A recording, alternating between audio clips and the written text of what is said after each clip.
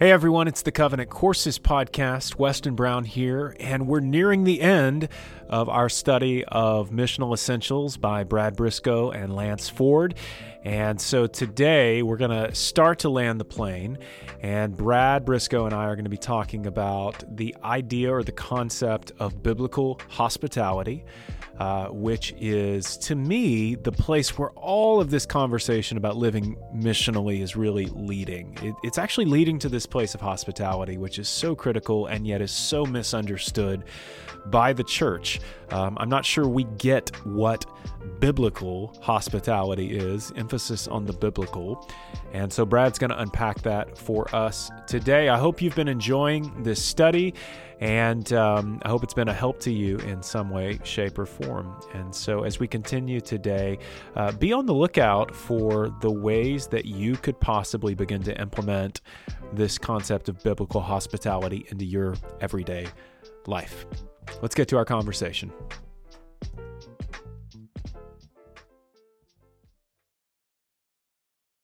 As we move into chapter 10, we've been talking about engaging with our neighborhood, engaging with our place, praying for our place, seeking the welfare of the place where God has sent us. Chapter 10 is all about biblical hospitality. I think most of us, probably the word hospitality conjures some images, probably more like kind of Martha Stewart-esque hospitality. But what is biblical hospitality? Yeah, so I always use the adjective biblical to modify hospitality here because of just what you said. When in American context, when we hear the word hospitality, almost everyone thinks entertaining. They think about entertaining friends or family in their home. And there's nothing wrong with that. But biblical hospitality is something radically different. So there's a couple things here. First, I would say in the Old Testament, hospitality really had to do with how the nation of Israel cared for or were concerned about the marginalized. Really, how did they care for the orphan, the widow, and the poor, and the stranger? So that's kind of the Old Testament. Well, you move into the New Testament, it's even more powerful, I think. And it's interesting, this word hospitality in the New Testament, it's the word philoxenia. That's the Greek word. And if you listen closely to that word philoxenia, it's actually a combination of two words. It's the word phileo and the word xenos. So the word phileo means love, and the word xenos means stranger. So get this, in the New Testament, every time you see the word hospitality, it literally means love of stranger. Or you could also say it means love the stranger. So that is radically different than the way we think of the word hospitality. And I just think that's a good place to start, because I really do think recapturing the true power of biblical hospitality, it just has to be kind of a foundational truth in missional living. I mean, like if we want to really live as a missionary, if we really want to engage relationally with people, we have to recapture the power of true biblical hospitality. And again, nothing wrong with entertaining, but we have to recapture this idea that it's really about loving the stranger. It's about pursuing the stranger. It's about loving and caring for those that are marginalized. You know, we talked in a previous episode about materialism and just our relationship to our stuff. I realize that biblical hospitality can happen in a variety of environments, but I think oftentimes the focus is on one's home and welcoming people into one's home. What should our relationship to our home be like specifically? Like, how should we think of it, and how should we view our home as it relates to this topic? Yeah, so several things there. First, I would say I remember a long time ago, I heard someone make a distinction between hospitality and entertaining in our homes. And this isn't biblical hospitality, but I think this is a good place to start.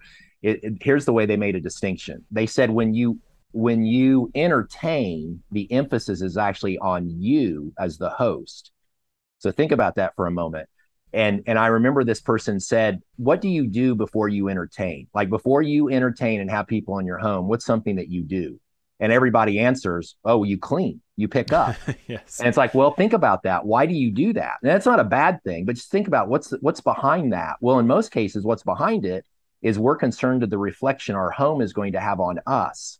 So if we're going to entertain, if it's really about entertainment, it's about us. We're going to make sure our home is pristine and clean, right? But hospitality puts the emphasis on our guest. So hospitality, you're welcome, you're creating a space, you're creating an environment to welcome people into, and it's about them. It's like, what do they need? What can I do for them? It's not on us. So I think that's the one place to start. Is just the reflection on our home. The other thing I would say is that hospitality, it is about creating physical environments to welcome people into, but it's more than that. In addition to that, I think it's really about a posture.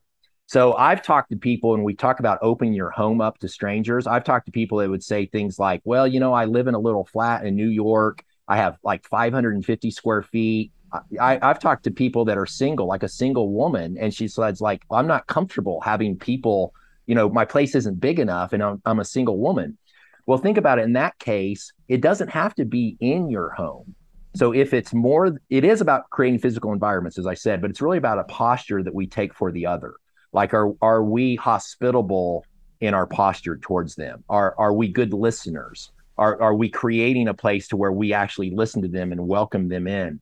So it doesn't have to be our home. It could be in a social space. Like if you don't feel like it's safe in your home, or there's something about your home that for whatever reason isn't welcoming, then find other places where you can be hospitable. Does that make sense? That we can actually be hospitable in other places when we think that it's more than just about environments. It's about the posture we take towards the stranger.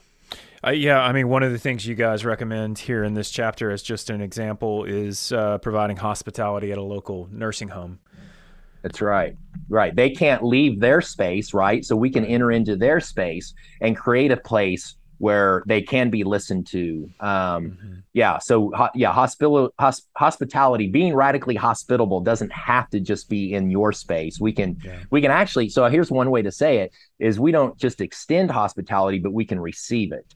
So that's the other thing, even in our neighborhoods, like if Jesus didn't just extend hospitality, there was probably more cases where he received hospitality when someone would invite him into their space.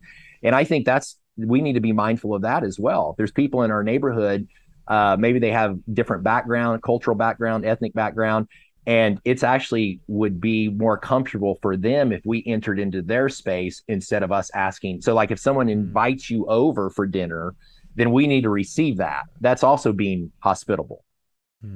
That's good. I think some about just how much fear surrounds this stuff. Even as you're talking about entertaining and the focus being on me, that ultimately has some rooting in fear. Like I'm so afraid of what other people are going to think of me. And it's one of the big reasons why people don't invite other people into their home, is because they're worried about being judged. Like, what are people going to think of my space isn't nice enough or clean enough? Or something like that. Like that is all just rooted in fear. Yeah. And I love that definition of humility, that true humility is not thinking less of yourself, but thinking of yourself less. Right? So it's just like, if the emphasis really is on those around me, then I'm truly trying to become more concerned about them and their well-being than the way that I'm perceived or what they might think or not think about me.